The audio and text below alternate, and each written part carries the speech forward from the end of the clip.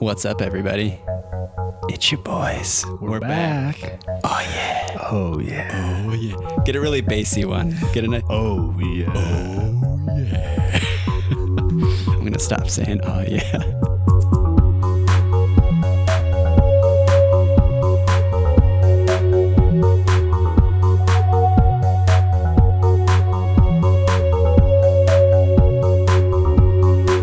What's up, everybody? Welcome to Movies, me and my girlfriend's best friend's boyfriend, the first annual Oscars podcast, our second episode, possibly part one of 5? Many? We don't know. We're a bit long-winded, which for the 5 people that listened last year, you will recall. Shout out to our fans. Big fans. My brother Mark, Big Deuce up in here. Oh, Jeff B. and Andrea, what up? That's What about up? it. I think we got everybody. Oh, you listed them already. Maybe Perfect. next That year, was the yeah. 3. Our second annual episode next year, we'll get a few more in. Also, shout out to Megan, who I know for a fact did not listen to this. Yeah. What what's up? I think she gets enough of our opinions anyways. That's true. She's a little burnt out of me. That's fine. It's fine. But we're back. We're talking Oscars, alternative picks, our picks, because, the Oscars sometimes almost always get it wrong. Absolutely. 100%. Like Baccarat was not even nominated last year. Baccarat. Not once did I can't see believe this. that big DJ standing up on No, the stage in to the accept Oscars. Best supporting actor as he rightfully deserved. This is just a reminder, basically. I think we're going to run it back. We're just going to talk about Baccarat for the whole time again this year. We're going to run it Baccarat. Let's go. Yes. Well, moving on quickly. Yes, we're back to talk alternative picks, actors, actresses, directors. Who else makes movies? Gaffers? Best Boys? Best boys. We'll hit 'em all. There's a lot of best boys we're going to talk about. And, our best picture picks, our favorite of the year, which, I don't know. What did you think of the year in movies this year? I thought it was, as far as Oscars are concerned or like overall? Just overall. Like, did you have a good time at the movies this year? That's a tough question because I think I had a great time at the movies this year because I saw so few movies at the movies. You know what I mean? And it was always a treat. Yeah, it was like an event every time. Yeah. Yeah, no, I feel that for sure. I watched a lot more at home, but did make use of the projector instead of the TV this year, and that definitely helped. That's a game changer. Yeah, it really is. But I thought, I think because of that, I thought there were a lot of good movies, but very few that I was like, this is incredible. Blew me away. Oh, man. I feel like, hang on, I'm going to consult my list. Okay, also, for the listeners out there, as most of you could tell last year, as Tim could tell, as I myself could tell, I was woefully underprepared last year, but this time I actually wrote stuff down. So I'm pretty excited about it. And I made a whole list of things. I just went through my Letterboxd. Me too. And I was like, because I successfully listed everything that I watched. That's a start. That you is have a to huge, remember what movies you actually see. Yes, because I was like, oh, that was 2020, because time means nothing. So, yeah. Honestly, there were 5 movies where I was like, that came out this year. That's fucked up. Yeah. I looked back and I saw that Bo Burnham's Inside was this year in my letterbox, and I was like, that felt like it came out 2 years ago. Unbelievable. No. Yeah. So it's been a long year. And so we're going to make an equally long podcast that I hope you all enjoy. Nice. Nice. So yeah, should we just get into our first category then? I think so. Yeah. Right. You did ask, do you think it was a good year for movies? And I totally dodged that question. True. Because I had to consult my list to make sure. Average. Pretty good to average. A lot more good movies than usual, but fewer movies that I felt were 5-star, hands down great movies. That's okay. That's really tough for me because I feel like I'm not gonna say I'm like the biggest, I don't know, the biggest critic in the world or whatever. I'm not like so like, oh well, these movies are just not living up to whatever I think a movie should be. But I am like really like, I'm just of the mindset that like to give a movie like 5 stars out of 5 has to be like, it either has to make me remember why I fell in love with movies in the first place or be like damn near flawless. And maybe that's just a flaw in my rating system. I don't know. I don't, I feel similarly in the way that like it has to do something special to get a 5-star. Mm-hmm. I rarely think that something is like a 5-star on first viewing. Like if I think something's amazing, I'm reluctant to give it a 5-star because sometimes that like has to do with like where you saw it or how you saw it, which is important, but like True.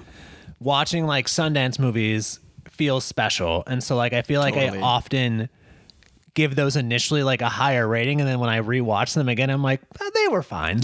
That I think is more like, okay, so I would give, for a level set, I would give the movie Inception like 5 stars for that reason, right? Because it's like, it wasn't how I saw it, but it was just like when I saw it, I was like, this reminded me why I fell in love with movies in the first place.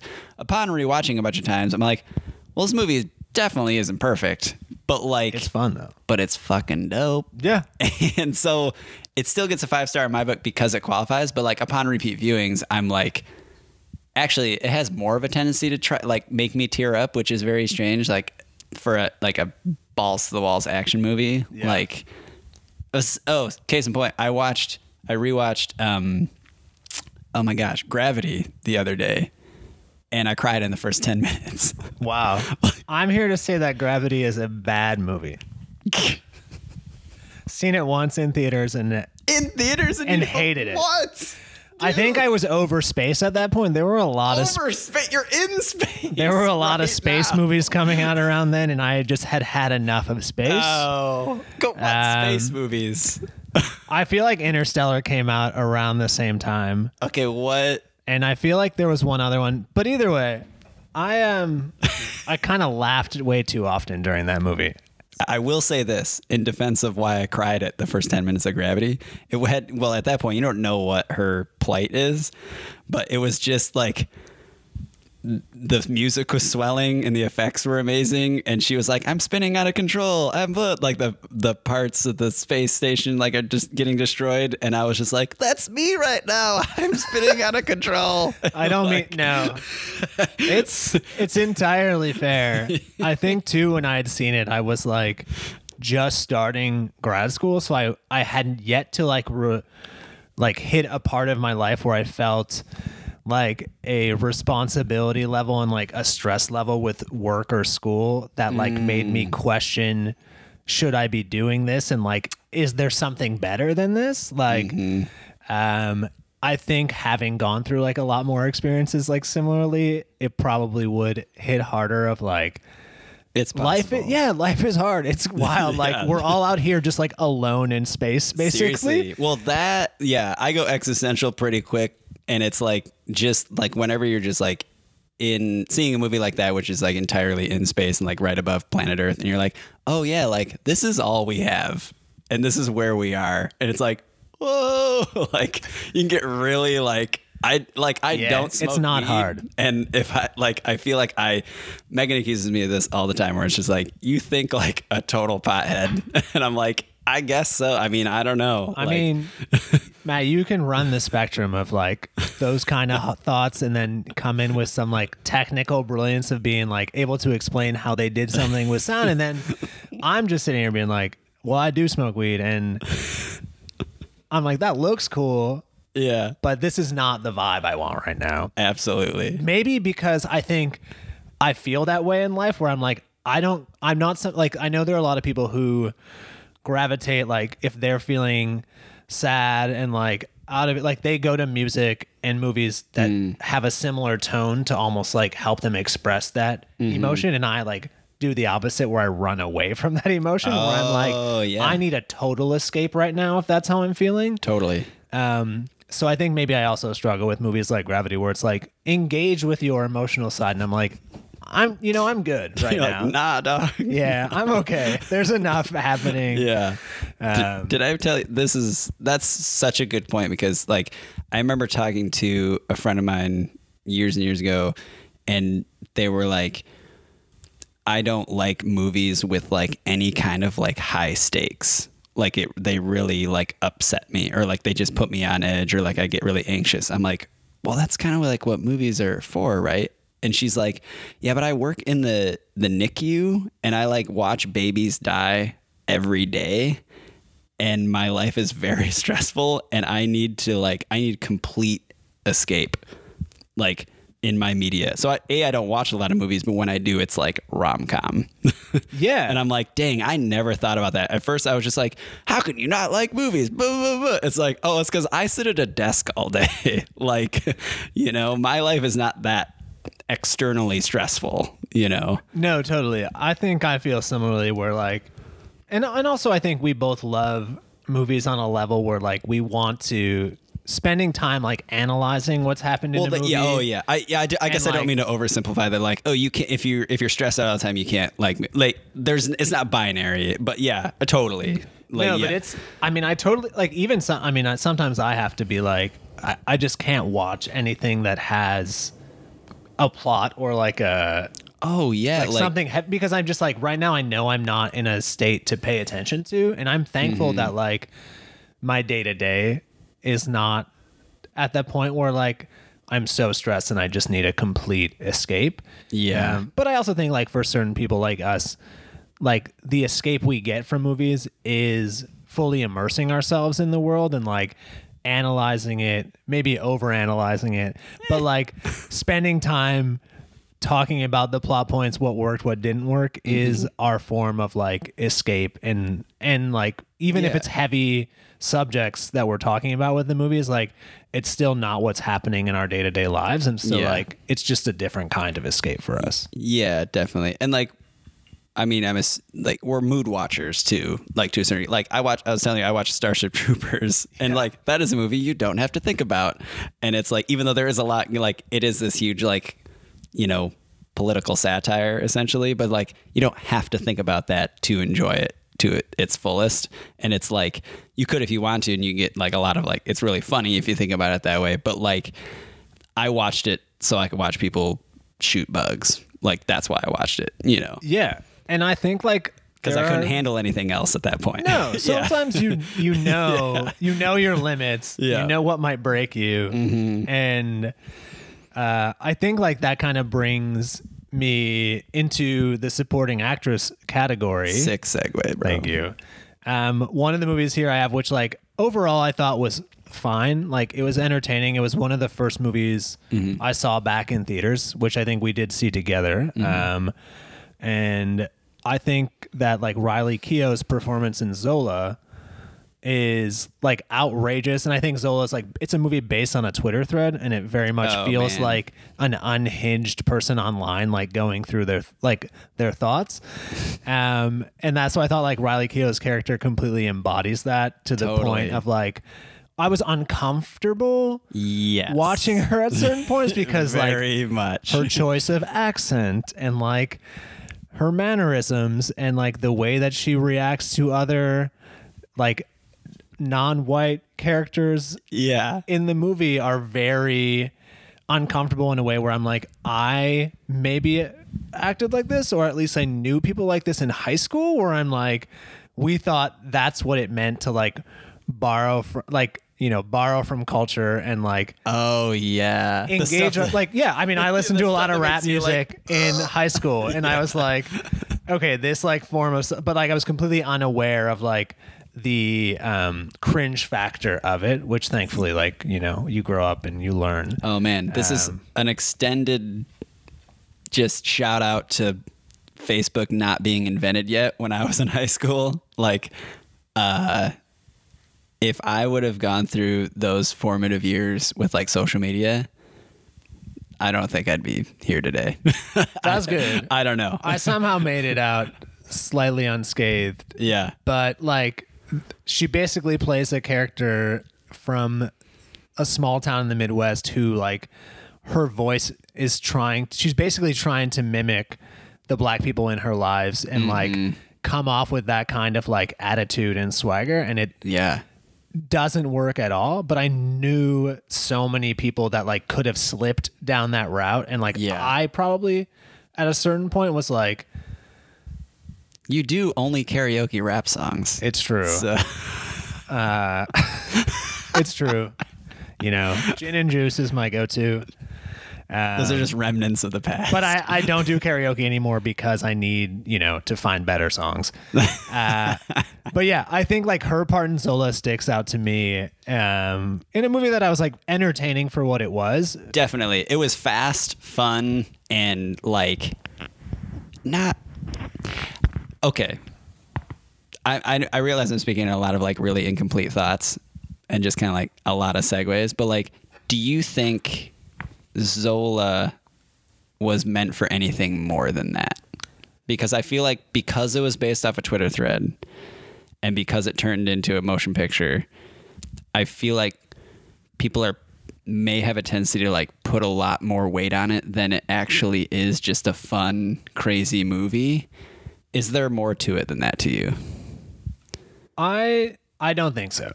I don't think so either. I think I initially was like trying to find that, but then like the more you think about it, you're like, yeah, this is just based on a Twitter thread. How many things happen online that like you read about and you see and you're like, this is nuts, like this is hilarious. Yeah. And then like a week later you found something else that was like more entertaining and you completely forgot about like where you saw that story. And I think that's like how Zola felt to me. But like as I was thinking about like her character, because she's so abrasive and like loud and like clearly a person who's like trying to fit in with a culture that is not her own. Mm-hmm.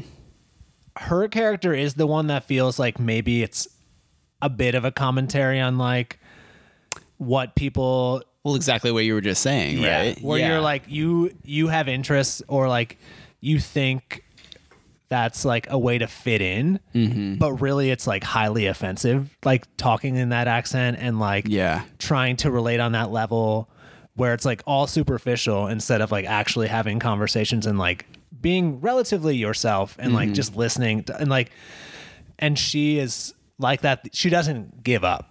And I mean like the movie only works, and the Twitter thread started because from the point of Zola, the main character, like Riley Keough's character was the one who pulls her into this world, and she's the one that like drives every insane thing that happens in the plot of the movie. Yes. And it's like that chaotic energy that I think like stuck with me from the movie more than like the story itself or like anything else that was happening. That is a testament to like that character, like that was apparently, a real character, like a real person is like, what is this crazy person gonna do next? It's like really engaging because it's like if you want to hold it at arm's length, but you also want to like embrace it and be like, I'm along for this ride, which I think also speaks to like why movies are so great. Is because you can experience some of these things without the fear for your own life. Like, yes, you know, like her character, who is based on a real person, gets the other characters into some like incredibly dangerous and strange situations that feel like surreal. But I think because it's like the movie has such a good understanding of like social media and like using cell phones and like how this would actually work in the real world, like it works better than it should. Like that's a story that should just work as a Twitter thread, and you're like, I read this and it took me 10 minutes and like I get everything that happened and it's nuts. So to like stretch it into an hour and a half movie, like initially I was like weary about it, but I was entertained for like almost the entirety of it. I think it ends like right when it should. I also think the other characters are like played really well, and like it's interesting to have the main characters played by like Taylor Page, who's also very good, like be the audience surrogate. Like usually you're following somebody who's a bit out of their depth and like out of their league. But she's very much like not in control, but like aware of what kind of crazy situation she's in. And she's like, no, Like, Yeah.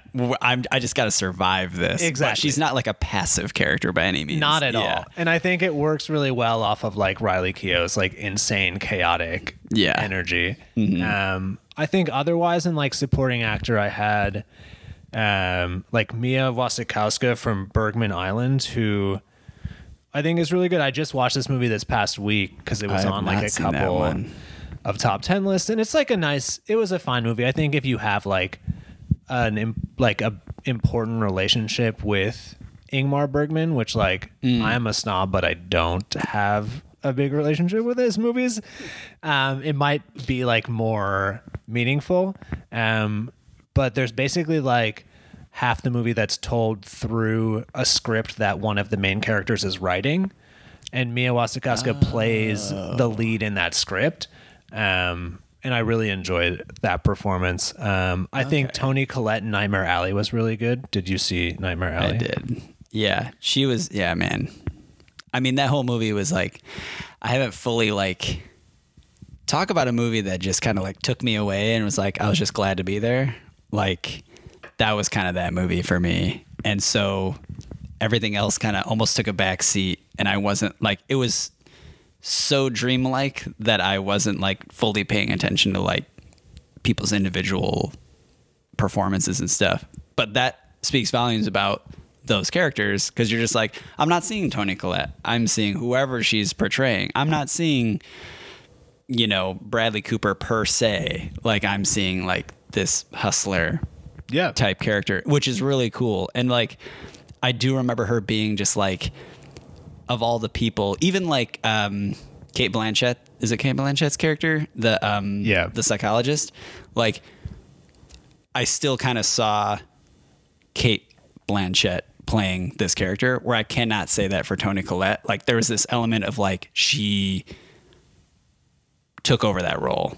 And so to your point, it's like, yes, let's talk about a standout in that movie amongst the cast of stars just doing like really great work. Yeah. It's like, Toni Collette, just keep doing stuff, please. Yeah. No, honestly, like I completely agree. I think like, yeah, it is like a character role played by like an incredible actress that like, yeah, blends entirely like perfectly on tone with what the rest of the movie is doing, and like really brings like Bradley Cooper's main character like into the initial fold that starts to drive the plot. That's right. She is kind of like inciting incident.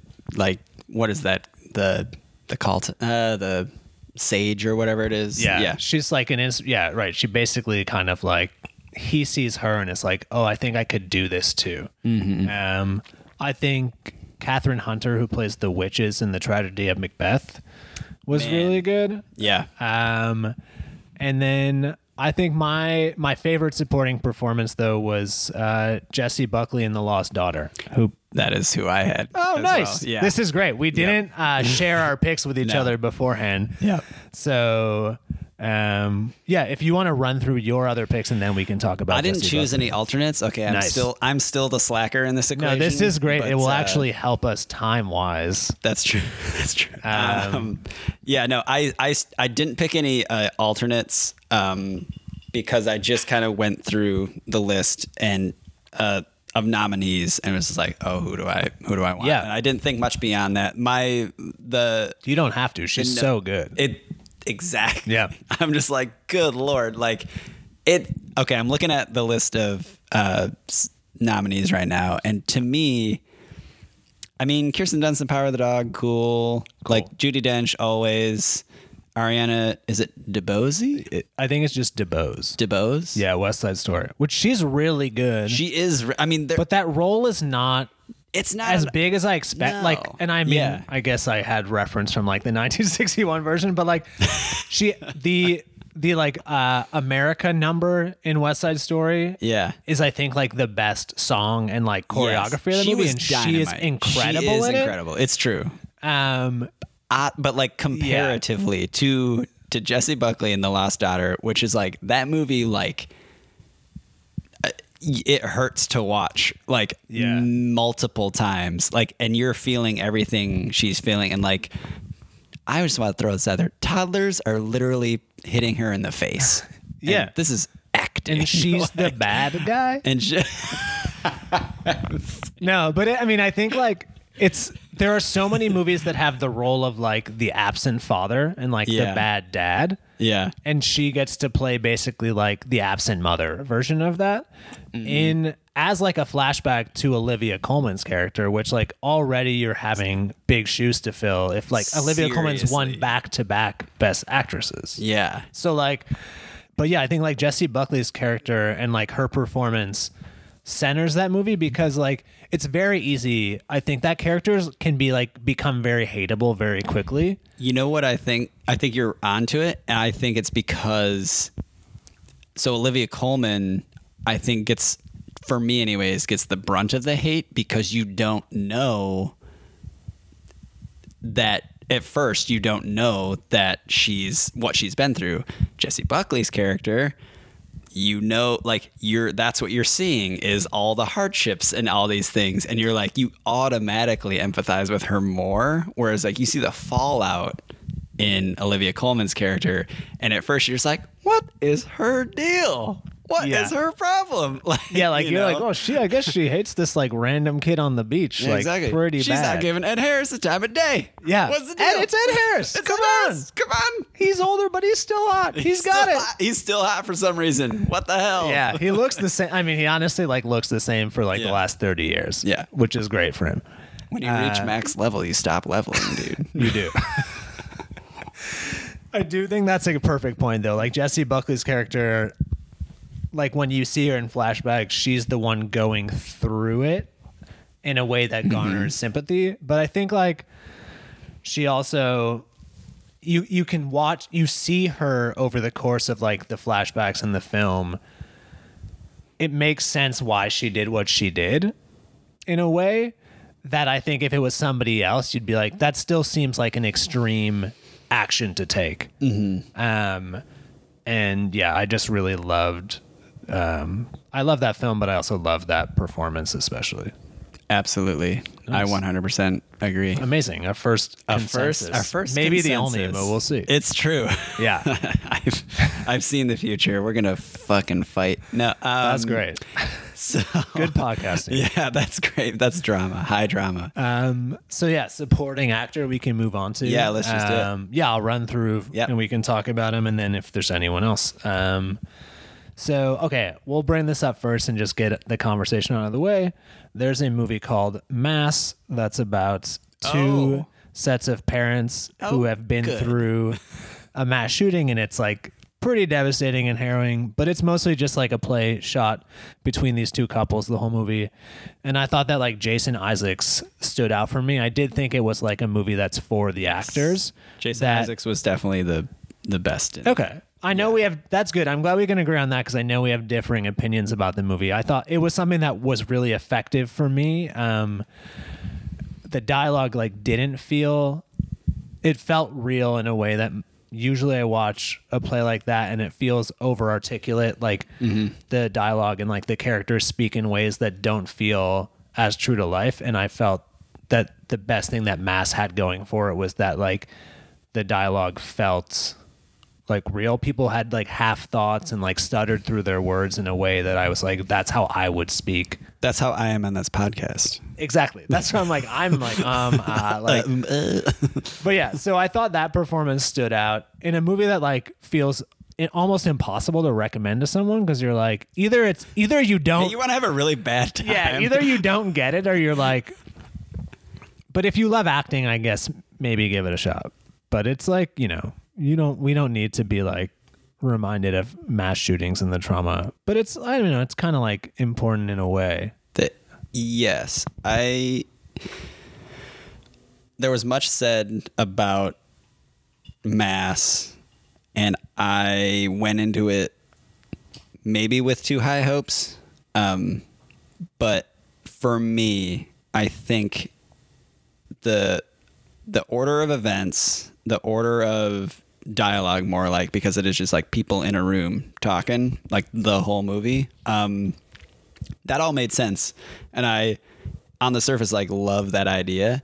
I think for me, pretty much besides Jason Isaacs, it was the other actors who took me out of that. And like it's a huge bummer because I really felt like there was a lot of overacting going on, and I love all of those actors. Like, Yeah. I'm just like, what they were doing really kind of like, it rubbed me the wrong way, where it was this, especially it was Ann Dowd.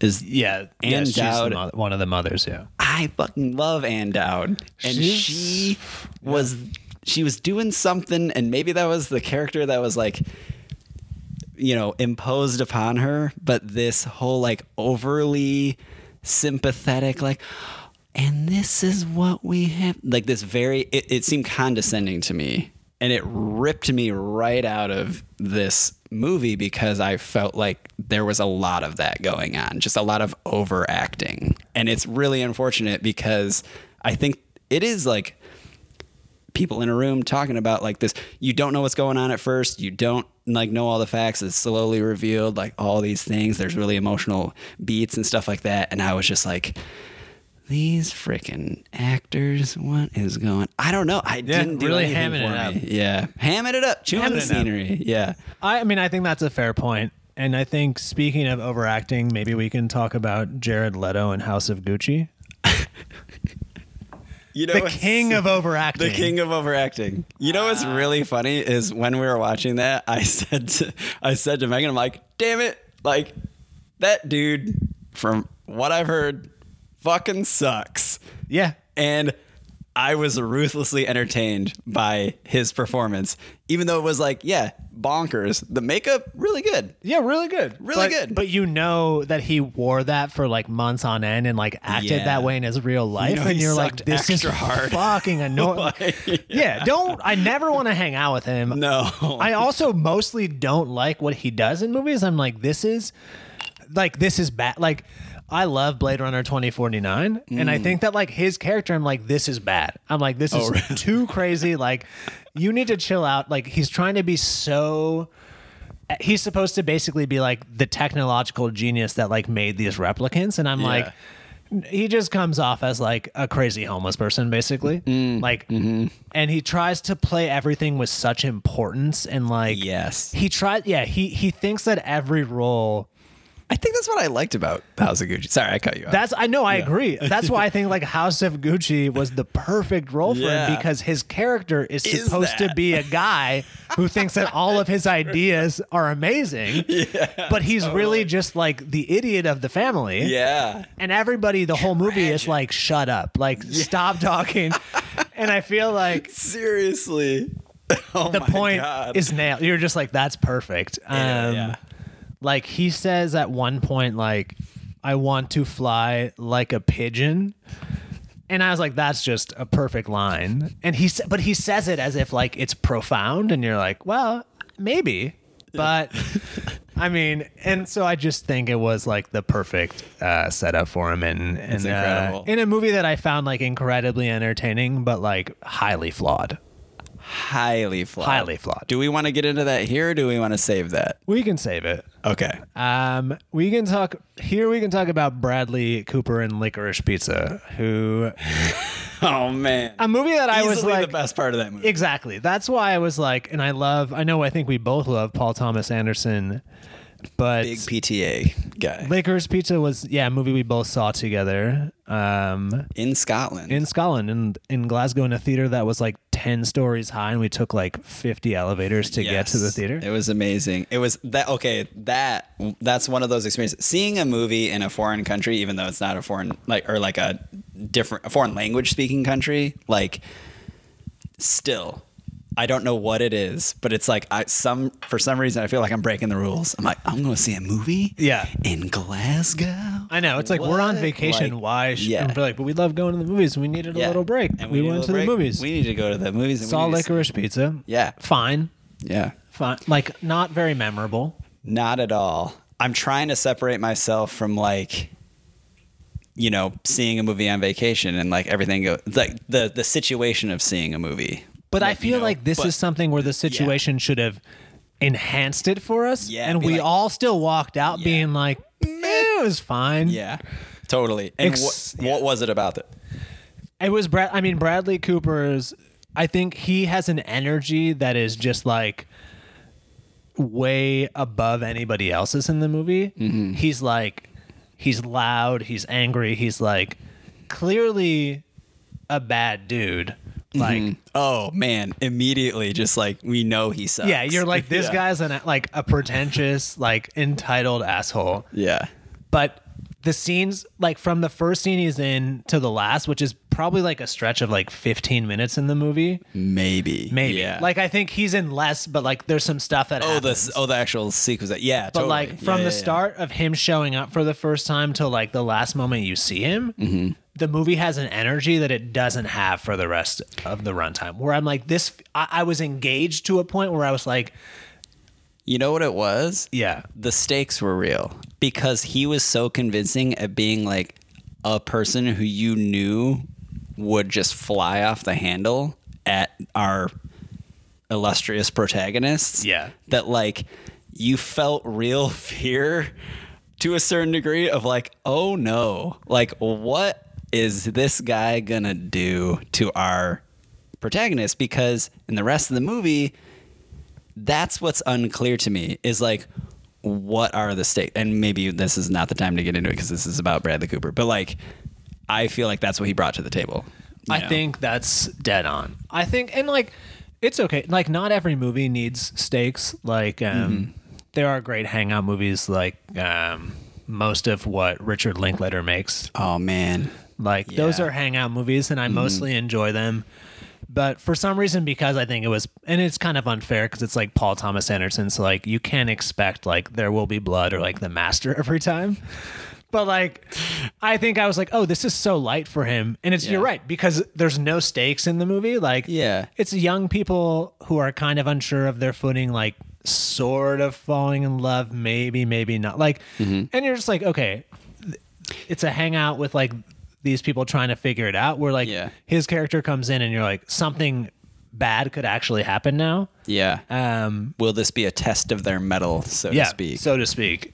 But I think to your point about like not every movie has to have stakes, like there are good hangout movies and stuff. I think you can expect certain things out of certain kinds of movies. So like you can expect certain things out of a hangout type of movie. And I think that's what Licorice Pizza didn't necessarily deliver the goods on, was like there's a certain like set of ingredients that has to happen for like a hangout movie to like be acceptable or like successful. And that, I think that's what was missing from Licorice Pizza, is because like for whatever reason is like that's what I can't really nail down. And I think it's because, well, it definitely has something to do with the lead characters, and I'm pretty sure it's because neither one of them was either grounded in enough reality, or like, not that they have to be likable, but just interesting or relatable enough for me to really want to hang out with them. I agree. I think for some people, the main kid of the story, who's basically like a 17-year-old like annoying businessman, like constantly on the move, coming up with like new schemes. For some people, I think that feels like fun and like cool and like, oh, look at this like 17-year-old like entrepreneur. And for me, I was like, this kid is just like, if he was a kid in our day and age, he'd be like the kid talking about crypto nonstop, and you'd be like, shut the fuck. Like, holy he was so shit. annoying to me. Like, right from the opening monologue, I was just like, I don't like this kid. And I think like that made it really hard to love the movie overall. But I did love Bradley Cooper's performance. Absolutely. I think another performance I did love was Cody Smith-McPhee in Power of the Dog, which is a movie I loved. But I think his performance sort of grounds the movie. Like, I think he's the best cast in the movie. And I think part of the point is like these other people are a little out of place in like the Old West. But I really enjoyed his performance. I don't know what you feel about the acting in that movie. That movie overall, loved it. The acting, pretty much loved it. Again, I look at like Kirsten Dunst, and I'm like, I guess I don't exactly buy that as like a award-worthy performance. I love Kirsten Dunst. Me too. Geeky, but like I feel like there's a lot in this year's Oscars, and I'm like, why them. I feel the same way. I Cody love her. Smith McPhee, like that was a performance that was so understated. It's one of those things that's like, oh man, I think that just like flew above my radar, and I'm like, oh yeah, that was great. That's one thing. Like the more you think about the movie after seeing it, you're like, well, his character kind of drives almost everything that happens in a way that's like done so subtly that like while you're watching it, he's a little bit. I mean, his character's supposed to be off-putting, I think, especially at first. I think all the characters at first are a bit off-putting, except for Kirsten Dunst's character, but then they don't really give her much to do for the rest of the movie. So it's kind of like, yeah, I felt similarly where I'm like, I love her. I think her performance is great, but I just don't think enough happened with that performance where I was like, it's worthy of the nomination. I think, and I feel similar. Like, it might be the nature of the role too, because like kind of her role is like, without giving too much away. Thankless. Yeah, role, and that's like I guess that's what I'm seeing is probably the point is like, man, like she just gets fucking steamrolled. And like these dudes are all sort of like ignoring her and treating her like shit and like making her feel uncomfortable. And the catharsis in the movie, without spoiling too much, is just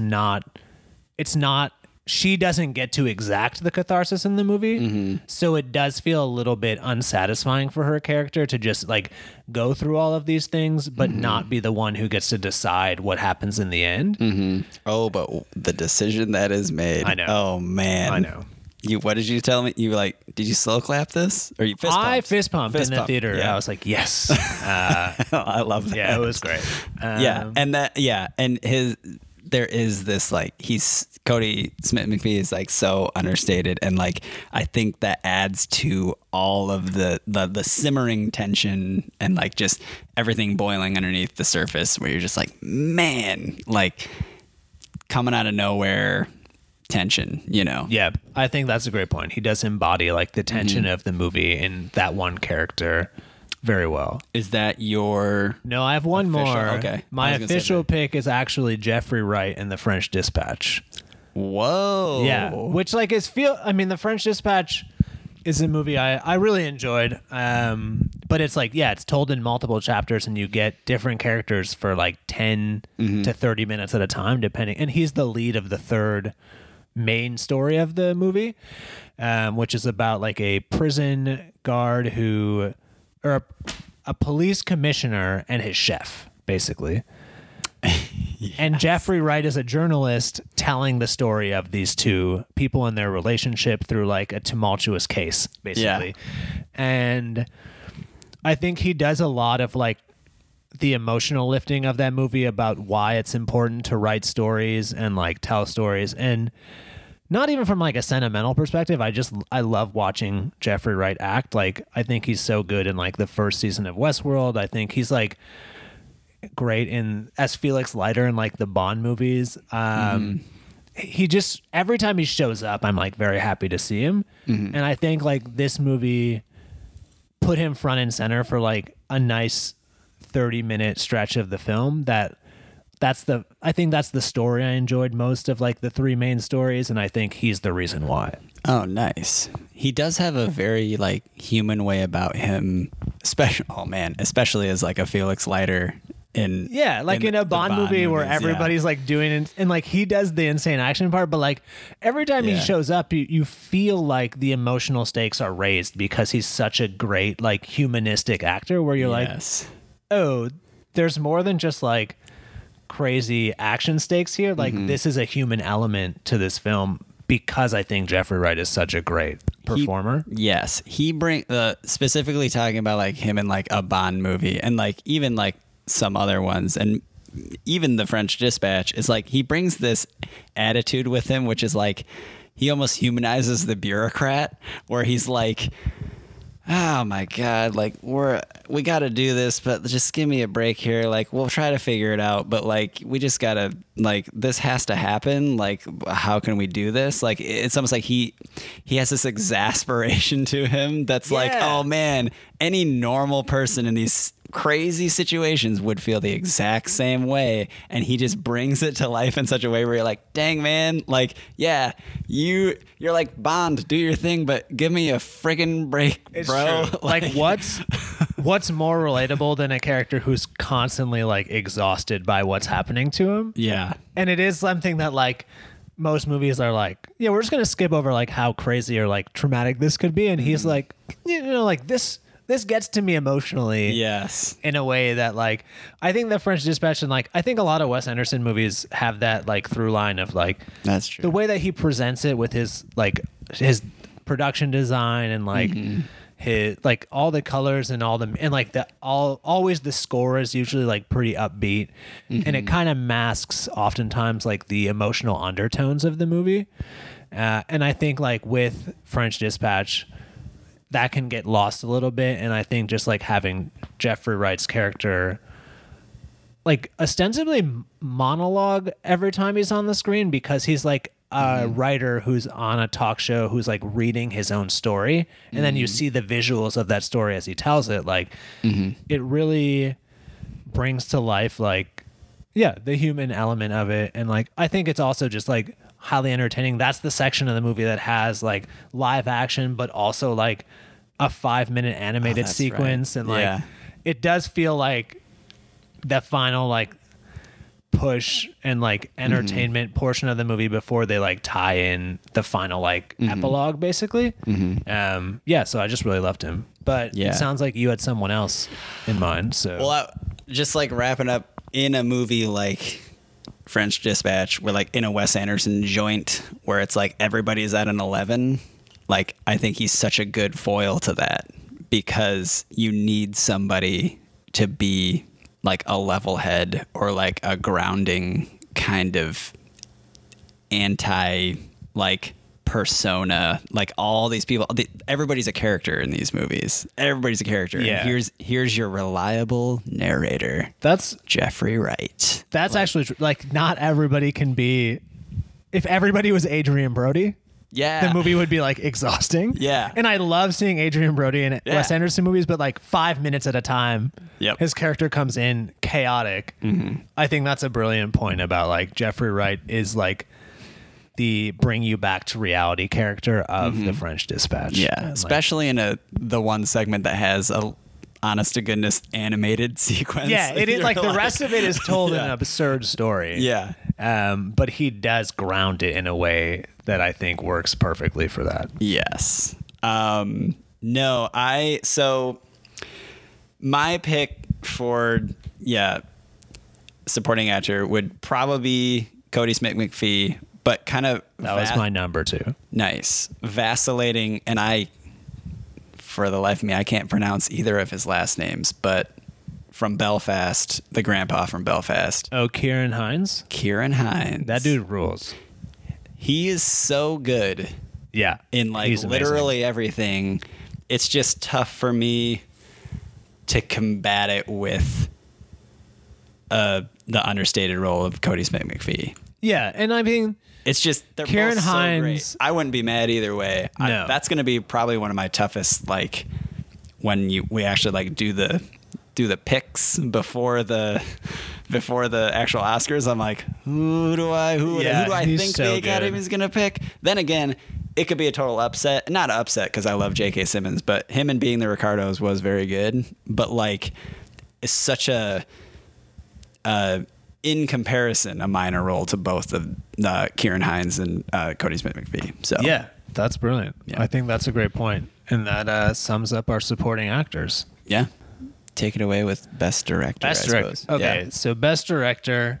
Just to break up the acting categories a little bit and pretend like I know what a director really does. Nobody does. No, but if the movie looks great, it's probably because the director managed everybody and made them do their jobs well. That's true. So I'll start with the movie we have already talked about, which was Nightmare Alley. I think a movie that I felt like maybe a bit too long, but overall mostly enjoyed it.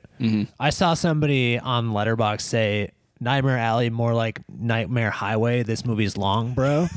I saw that. And I was like, that's good. fucking brilliant. I think that was like David man. Sims, who's a critic for The Atlantic, who's just, he's great. But I think like why I picked Guillermo del Toro in this category as a nominee was because within like 5 minutes of watching that movie, Amy and I were both like, oh, damn, like this guy knows what he's doing. Like right away, it felt like we were watching a movie made by somebody that had like complete control over what it looked like, what it sounded like, what like the set design was like. And so I think even though the movie was a bit long for me, and I'd say like, you know, great in parts, average in other parts, not everything worked. I think like it's like I feel bad because every like all the performances and the direction of that movie, I'm like, these are amazing. But overall, I was like, unfortunately, left a little bit short for me. What exactly do you think was lacking? And I think there's just like, I think they like the first act of the movie and the third act of the movie are really strong, and the middle act where like Bradley Cooper's character is like sort of striking out on his own, but he's still like got the Rooney Mara character with him and like tied to the original circus he was with, but he's met Cate Blanchett, but he's not fully in like, and he's met Richard Jenkins' character, which I loved, like, but he's not fully in that third act. There's about like 20 minutes there where I'm like, we get his shtick already. Like we know he's incredibly charismatic. We know he's like manipulating people to get the information he needs. We know he's putting on a show for the people. Yeah. And I think they just dragged that on a little bit too long before they got to like the final like stakes of the third act where it does become really interesting again. I felt like you already got the point of Bradley Cooper's character of like being a little bit sleazy, definitely being a person with like a not much of a moral compass, and you didn't necessarily need some of like the scenes in the middle of like him and Rooney Mara like starting to get into fights or like you kind of. I also didn't buy their chemistry as much. Like he's clearly got better chemistry with both Toni Collette and Cate Blanchett. Oh yeah, dynamite. Where it kind of just maybe made that like middle section feel a bit of a slog for me. Yeah, no, totally. Man, you're totally right. That relationship, I guess I didn't buy because it seems so really like surface level. Like, he was just kind of like, actually, even at first, like, it didn't seem like he was overly obsessed with her in any way. He just like was like really about upping her game in the circus that they were doing, and like just wanted to like, it was more about himself than anything else. Yeah. He was just like using her as like a vector essentially. And then like when they end up together more or less, it's like, why though?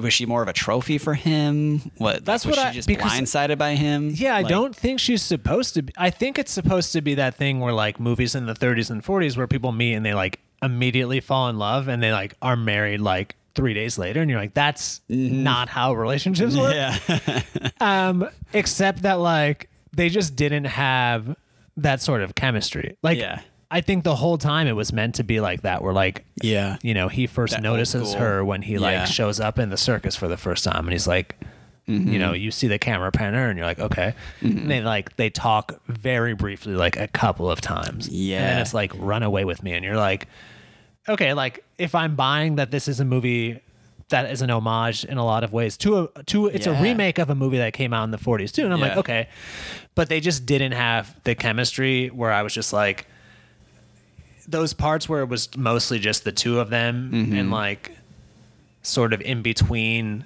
his original life and his next act as a magician basically was like, like bit too long. No, Get to the point. Totally. And like, even with that, it's like, I think maybe the time spent should have been like, maybe it wasn't even too long. It was like, it should have been rearranged where it's like, we needed to see more of them, just the two of them, and why we should care and why they're in love and stuff before we get to this part where then there's, you know, drama and all these things. And it's like, oh, now I understand. Yeah. You know, you that understand because when you get to the end, you understand. Mm-hmm. But there's a lot in between that I'm like, I don't know. Totally. But yeah. But to that movie's credit, yeah, like you're right. It's like, speaking of like an auteur. Yeah. Auteur. It's like, yeah. Artois.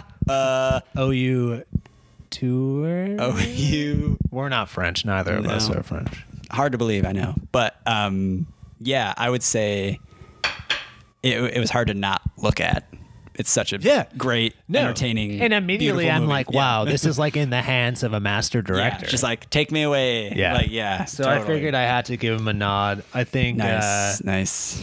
Joanna Hogg, who directed The Souvenir Part 2 and The Souvenir Part 1, but that came out a few years ago.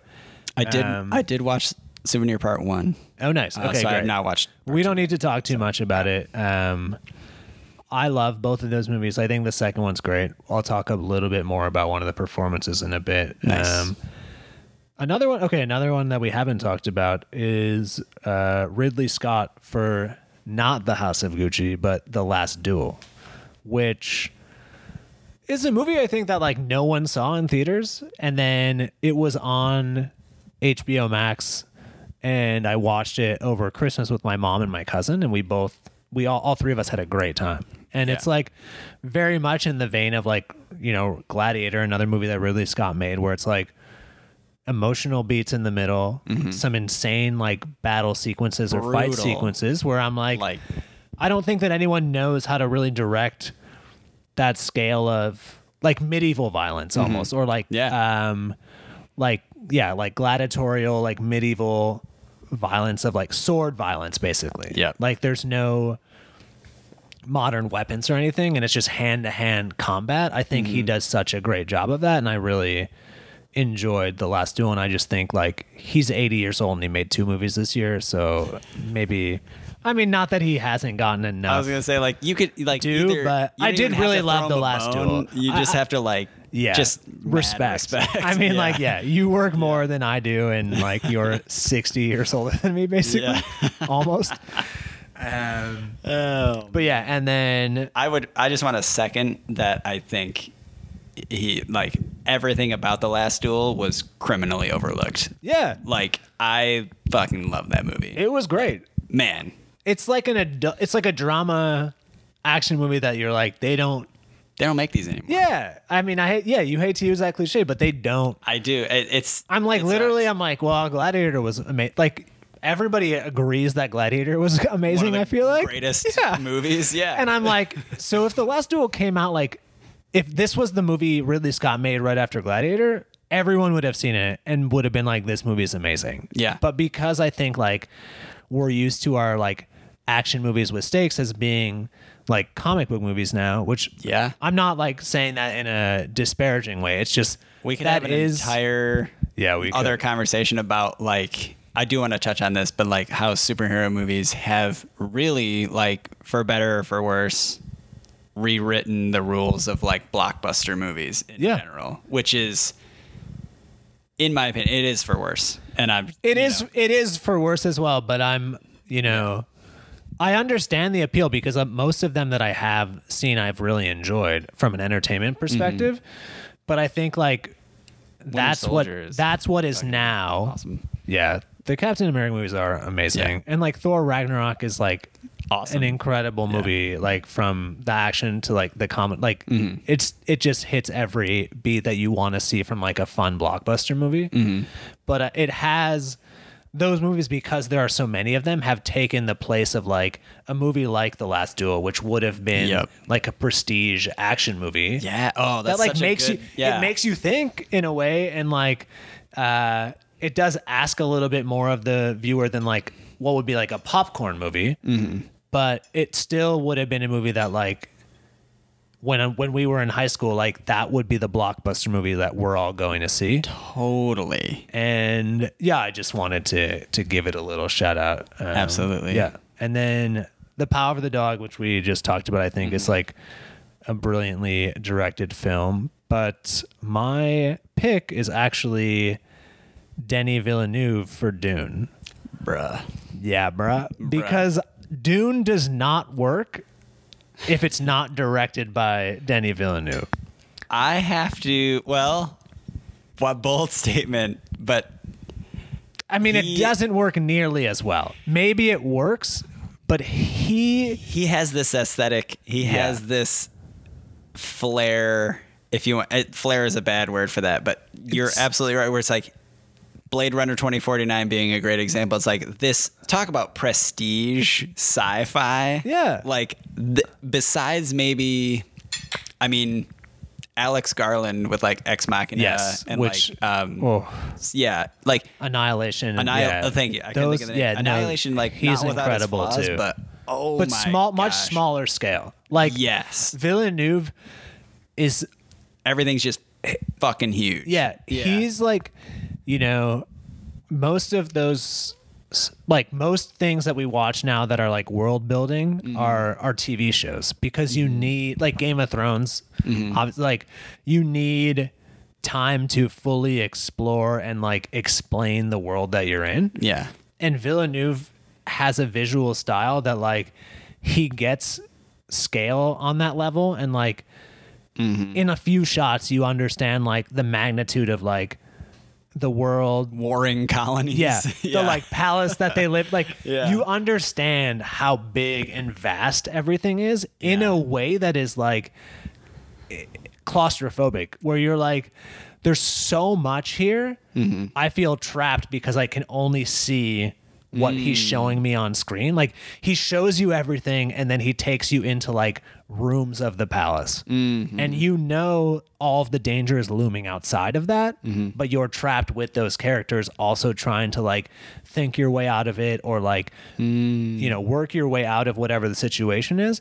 But I don't think that there's anybody who can direct like world building scale of it. And I think and Dune was generally very well received.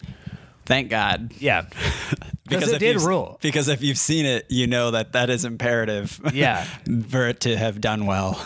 No. I'm wondering if it's a thing because it is like kind of half of a story. Like it's was notoriously like they didn't put part one in front of it, but when you saw the movie, it clearly ends like partway through the book. And maybe it's a thing where they're waiting for part 2 or part 3, however many parts there are, to come out before they acknowledge like the work that he's done. But in case they don't, I'm here to say now that like, I really like the performances in that movie too. I think it's well cast. I think everything about it is really well done, but I think the most impressive part is like being able to show the scale of the world of Dune and also make you feel like the emotional beats of each individual character too, which I think is down to Villeneuve more than anything else.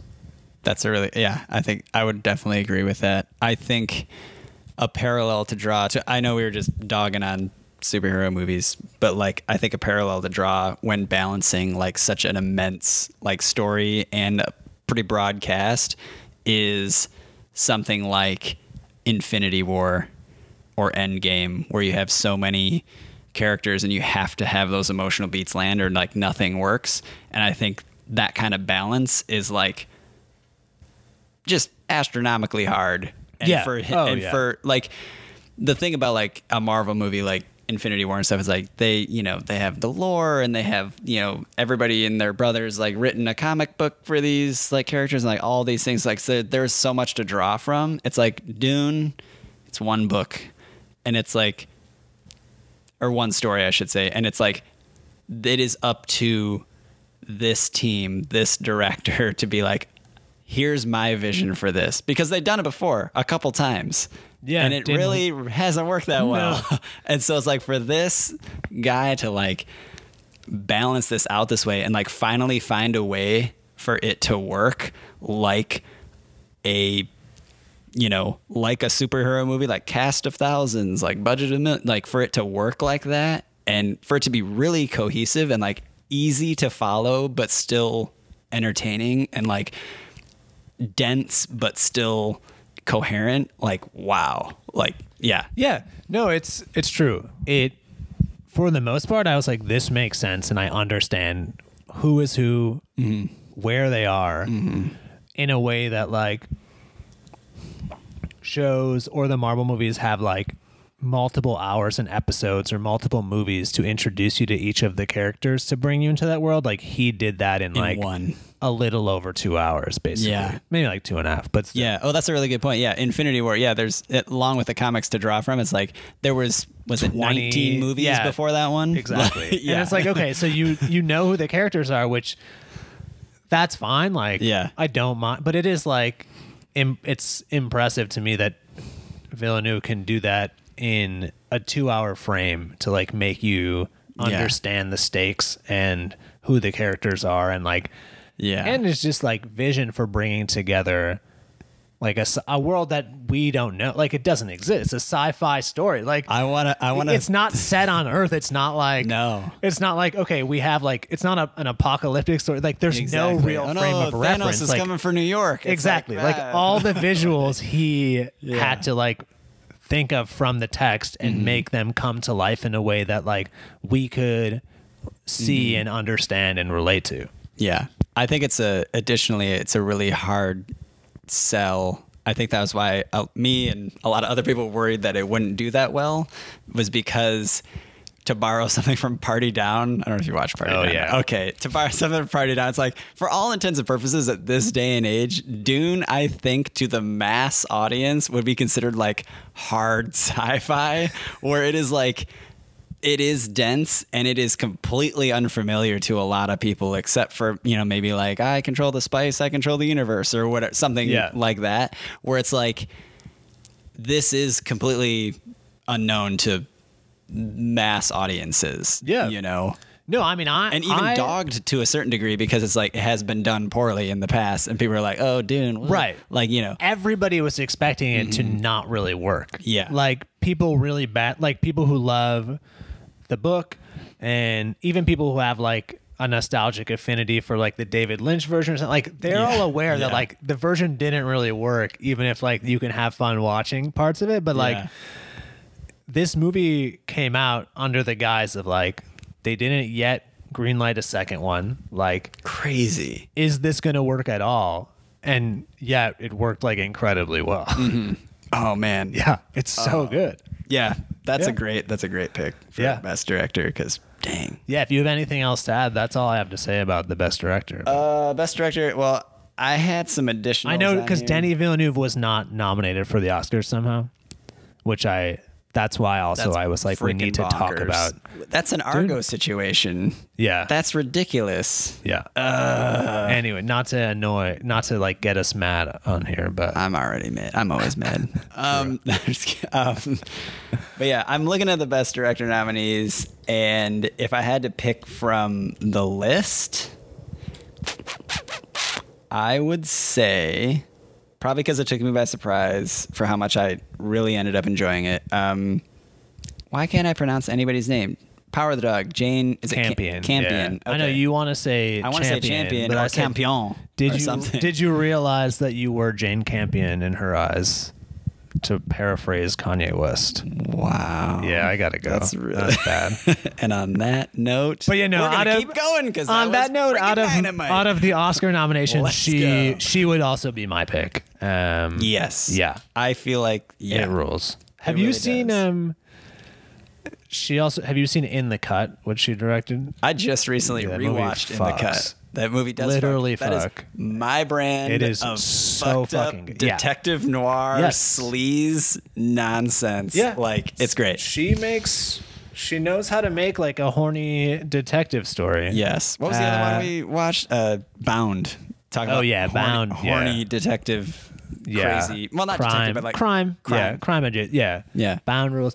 And Jane Campion also directed Top of the Lake, which is like it's like a mini series with Elizabeth Moss, and she's like a detective in New Zealand. What? Like working on like small, like rural New Zealand, investigating the murder of like a young girl. It's so good.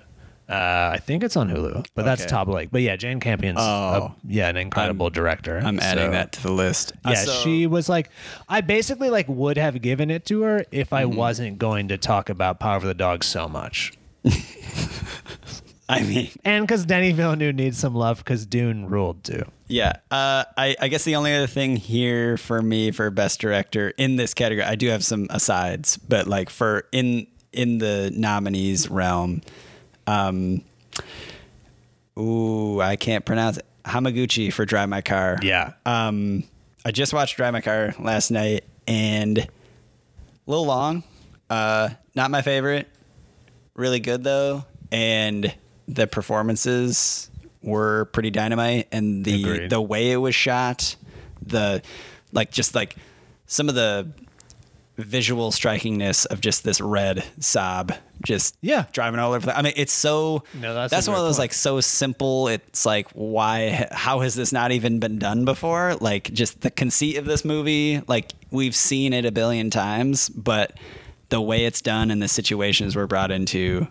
Yeah, it was really good. It felt like I don't know. This maybe sucks to say. This felt like an Oscar movie, But only like, but in a good way. Because Yeah. normally when I say that, I'll attach it to this was Oscar bait.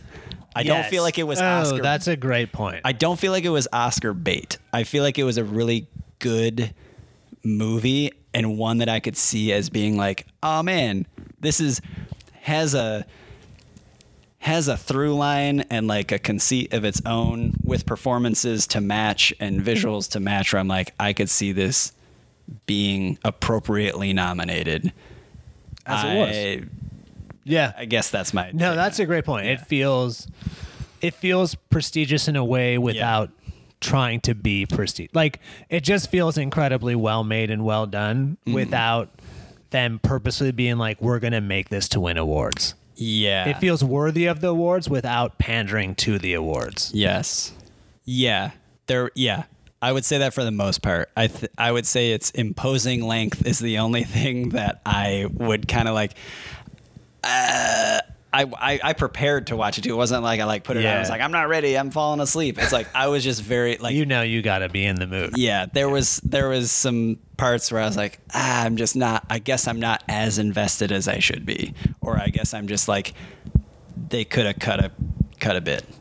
That's fair. And I think that's my only thing. I was very glad I saw it in a theater because it had my entire attention. That was one thing. I was like, this pretty much right away. I was like, this seems like a movie I would really enjoy to watch at the Music Box. Yeah, I actually saw it at the Gene Siskel That would be dope, Auditorium, too. which is like a small. I don't. That's great. I think there are 2 theaters there, but I saw it in like a smaller one with maybe like 50 people. And we got there and it was like 12:30 on a Saturday. So I didn't think twice about it, but it was completely full. So I had to like sit in the front row. But the front row there is pretty, like you got like a good 10, 15 feet removed from the screen. So you're still nice. like, That's not bad. yeah. And I think like seeing it in a theater made it a much more like immersive experience, where you have to like sit with the characters through those like lengthier quiet moments. And like, I was really glad I did, because it is definitely like any movie of that length requires, if you're going to put it on at home, like you to recognize before you start it, like, okay, I need to be in a specific mood where I'm going to pay attention and I'm not really distracted. We definitely put the lights down, made sure we were like done eating for the most part, and like no phones, like that kind of thing. So we did our due diligence, but still being at home, it's like, I gotta pee. Yeah. I want a and there's snack. no, Like, and there's no replacement for like a giant movie screen. So I think like that's more than anything, like being overwhelmed by the size of a screen and the sound in a theater is like automatically makes you more immersed in the experience. But I'm glad like you still watched it at home and were like, for the most part, like really loved this. And I agree. I think that Hamaguchi's direction, like I think that's a brilliant point about like, it's a red Saab that like, I mean, the movie's called Drive My Car. A lot of it is about being driven in a car. And it's just like a red Saab. And the driver is legitimately great at her job. So there's no like, you're not like speeding through a city. It's not like, it's not romanticized in any way, but it's shot stunningly. Where it's like a lot of like these crazy like telephoto like shots like of this car meandering through these buildings where it's almost like a 70s movie, like The Conversation or something like this, where it's like things are, you know, perspective is smushed. Like some shots, even if the character's standing outside by like the river and stuff, some of them are shot in like high angles with a telephoto lens where it looks almost isometric, and it's just very like, wow, these angles and this like the scale, and you're in it, you know, you're a fly on the wall, you're spying on these people, you know, in a way. It's just, I love that. No, that's in the hands of anybody, like, or not in the hands of anybody else, I should say, like done any other way besides that, it would just have a completely different feel. Good or bad, I don't know, but like the way it ended up being done was like very cool. Yeah, no, that's well said. Thanks, man. You're welcome. Having a great time. Having a great time. Love to talk about movies. Yeah, we're at an hour 20 right now. That's which not is bad. Not bad. Yeah. I think it's great. But I did have, so we're gonna just keep rolling with it. My additionals for best director. I'll talk about one first, and then I'll kind of see if I want to talk about another one because there's a. But again, a movie that I don't believe is anywhere mentioned in the Oscars, if I'm not mistaken, but particularly for best director, The Green Knight. Yeah. Damn. Let's talk about it. The Green Knight. I had that on my short list.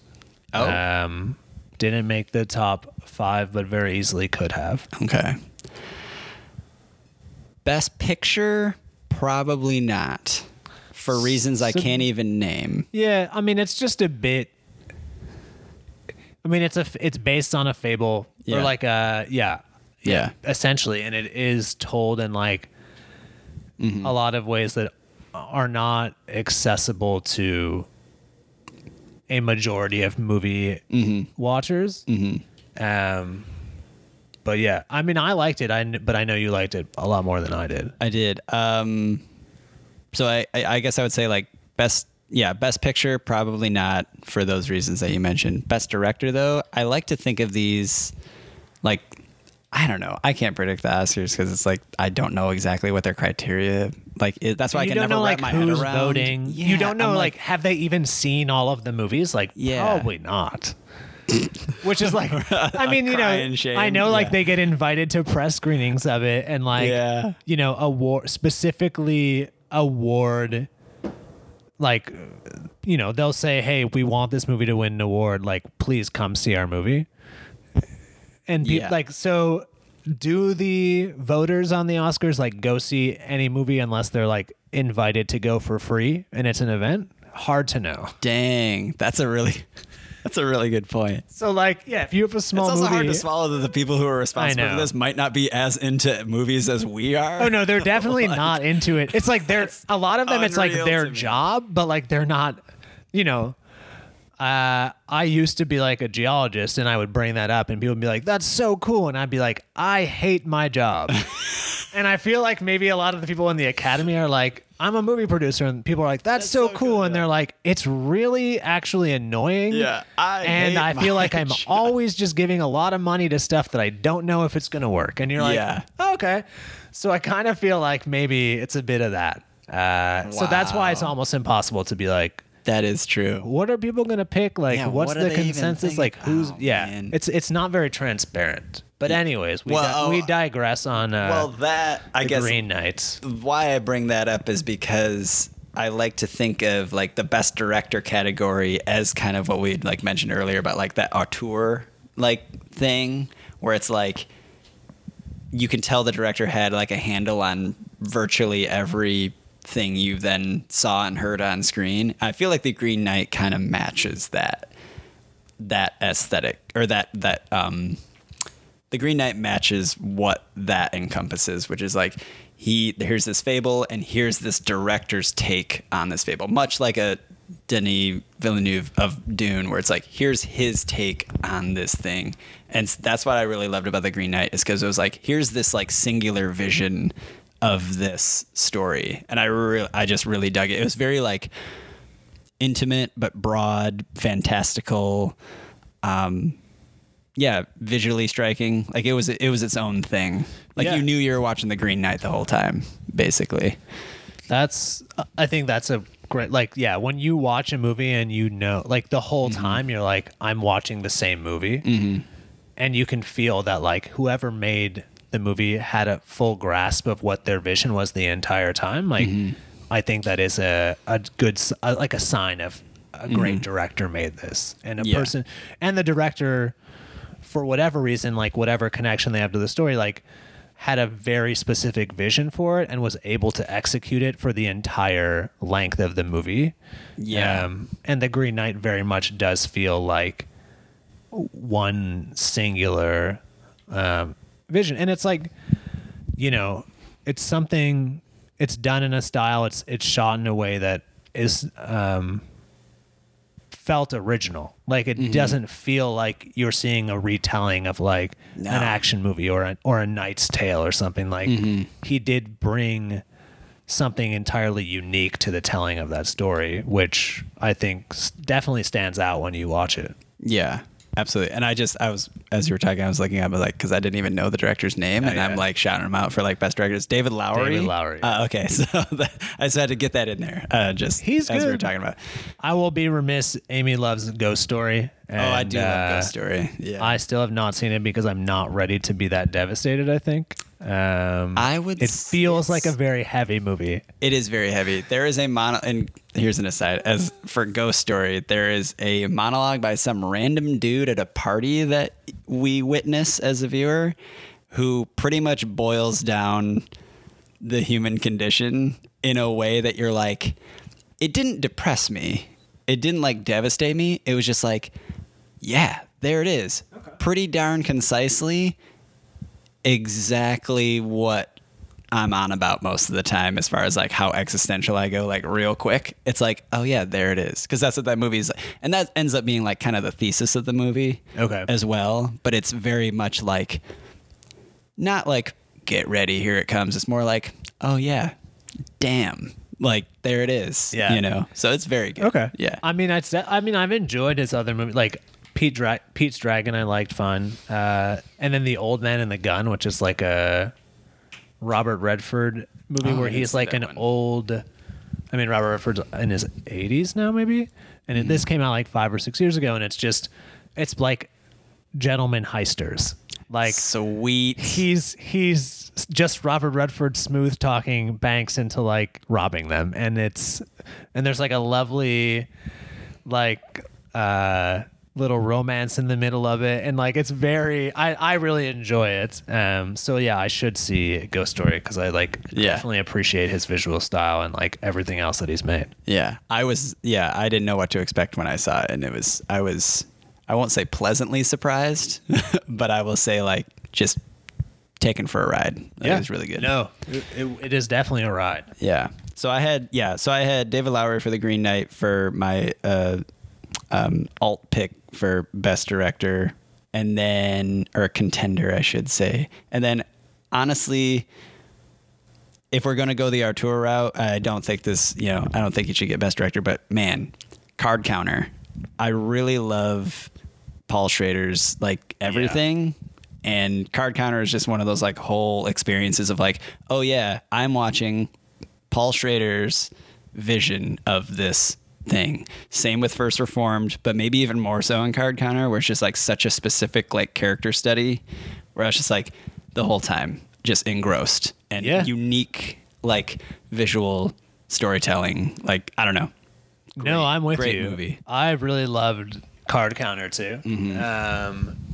I think, Paul Schrader's like whole, I guess, tone of basically like the world is kind of fucked and you just control what you can do and do what you need to do for yourself to like get through it. Oh man, yeah. But like, yeah, the card counter does feel like it has more of like a unique visual style than First Reform does, where like you can feel what he's doing. Like he does some artsy stuff with like fisheye lenses and like like he definitely puts more of like an imprint, and like the visual style is used more to tell the story in this than it is in First Reform too. So yeah, I think that's also a great pick. Man. Yeah. We're in mostly agreement so far. Like, you nice. know, yeah. I would say the only other one I was going to kind of mention in this category, which maybe it's for me, man, I'd almost put this in like, this was a best picture aside, but we'll go with director because it's a very character driven movie. Come on. Yeah. And I feel like this movie was absolutely robbed in every respect.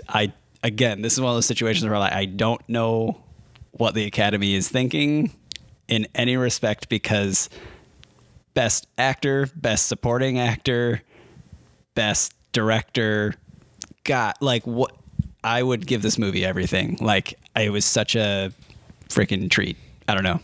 Yeah. And if you haven't seen it, go see it immediately. No, I agree. No, I know you've seen it. It feels like I gotta go. I have to go see. Come on, Tim's gotta go.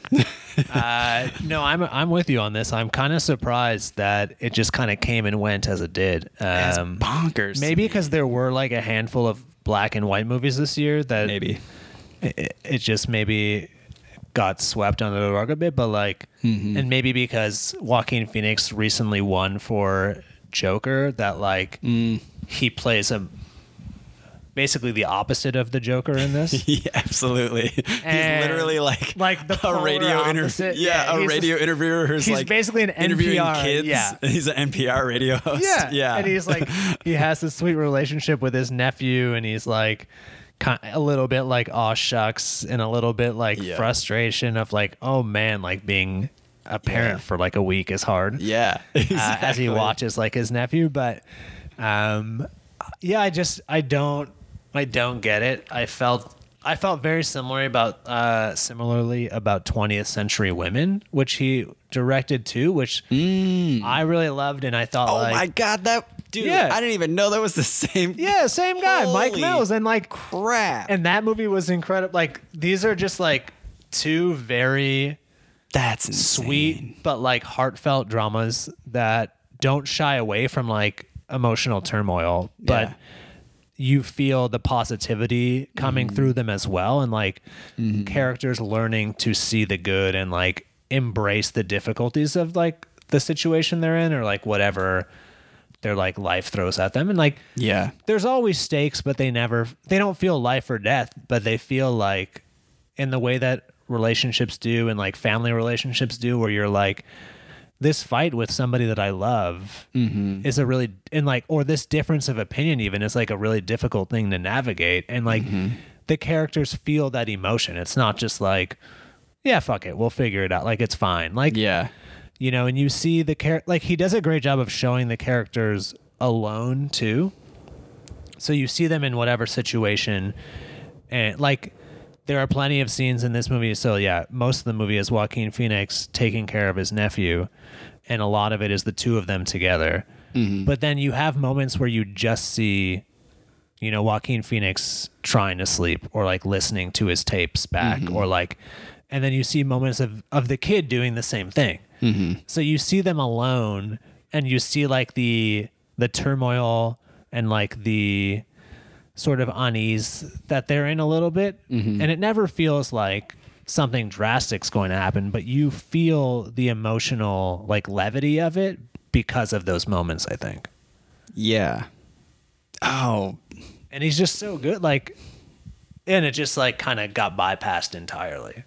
And it's, I don't know if I'll ever get over it. I haven't heard, I don't know. I haven't heard anybody see Come On, and be like, bad movie. Yeah. Like, no. Or even like meh. Yeah. People are like, no, that was really good. Yeah. Like, I really enjoyed, like, yeah, a lot of laughs, like a lot of emotional moments. Like, it is just incredibly well done. Cathartic moments. Yeah. Oh, like, yeah. That's a great, like, I shouldn't say a lot, but like a few, enough. like, yeah, like enough. Appropriate. Exactly. Yeah. I think that's what it is. Like, these situations go through like emotionally taxing events, but never like the most emotionally taxing. Like, it's not melodramatic, It's No, just not at all. dramatic. Yeah. And it's just like, and then there's always catharsis. That doesn't mean that the problem is always solved, but he gives you like enough of that positivity and enough of that catharsis so that you like feel at the end of these things that like, yeah, everything is going to be okay. And that's like a lovely thing to feel coming out of a movie that has like people in it doing things that like we might do or might go through too. Yeah, absolutely. Yeah, I would say, I mean, I'd probably bring it up again. I don't even know. But yeah, I best will bring director. it. I will Nice. bring it up again. Hell yeah. That's a teaser. Little tease. Little tease. So come on. That's my alt for Great alt. literally every category. Yeah, no, it could very well be. I guess that wraps it up for part 1, and then in part 2 we'll get into Tim. What are we getting into in part 2? We're gonna get into just some more acting performances. Leads though, the leads, Oh, which we'll love run the through. I'm leads. sure a lot of those movies we talked about, but anything we haven't, we can get into. And then we've got our best picture, our favorite movies of the year. Amazing. Yeah. I can't wait. Can't wait. Perfect.